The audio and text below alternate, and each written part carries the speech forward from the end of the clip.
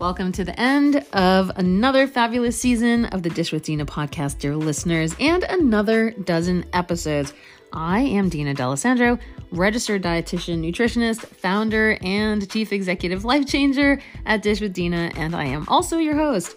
This will be a standalone episode as we reflect upon this season, and then I'll be taking off for a couple of weeks or so, returning back in early to mid-June with season 6.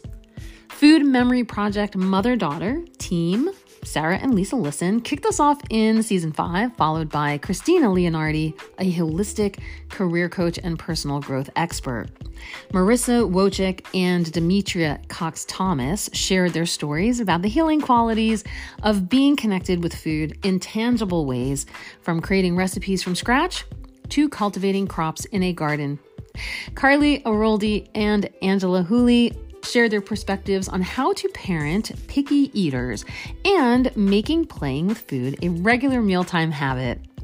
Carolyn Tucker and Colette Schildkraut encouraged us to get in touch with our individual and personal needs, while Laura Scrow dove deep into how anxiety, trauma, and other mental health issues can affect not only our eating habits, but our digestive functions.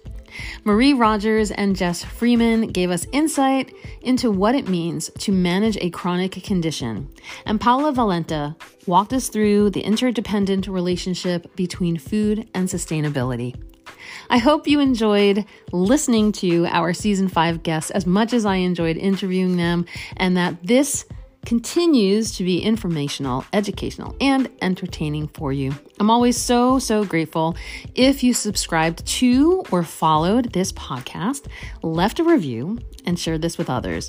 Of course, please consider filling out the listener feedback form, which is linked below in, I believe, all of the episodes, if you'd like to be a guest on a future episode, because everybody eats and we all have a story to share.